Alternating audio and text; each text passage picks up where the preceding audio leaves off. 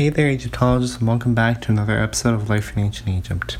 So I'm going to continue with the topic of class distinctions between the upper class and lower class. Marriages were not arranged among the lower classes, and there seems to have been no formal marriage ceremony. A man would carry gifts to the house of the intended bride, and if the gifts were accepted, she would take up residence with him. The average age of a bride was 13, and that of a groom 18 to 21. A contract would be drawn up portioning a man's assets to his wife and children, and this allotment could not be rescinded except on grounds of adultery, defined as sex with a married woman, not a married man. Egyptian women could own land, homes, run businesses, and preside over temples, and could even be pharaohs. This is an example of Queen Hatshepsut, or earlier Queen Sob.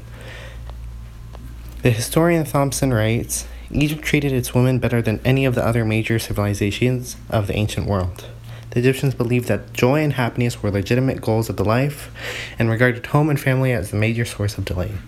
Because of this belief, women enjoyed a higher prestige in Egypt than in any other culture in the ancient world.